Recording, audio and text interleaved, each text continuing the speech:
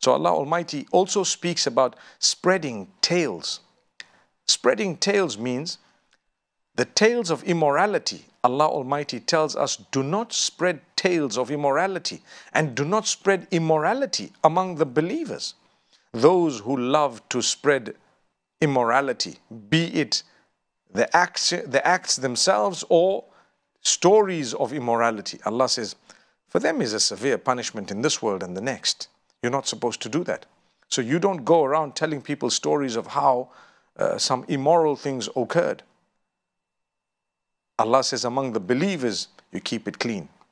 You make sure your words are clean, your stories are clean, everything is clean, because you don't want the values to drop. You don't want the level of morality to drop.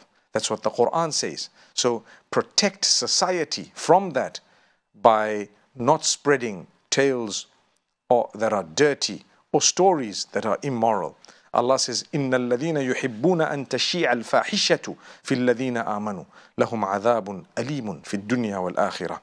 Allah Almighty in verse number 19 of Surah An-Nur says, those who love to spread immorality among the believers, or the tales of immorality among the believers, for them will be a severe punishment in this world and the next.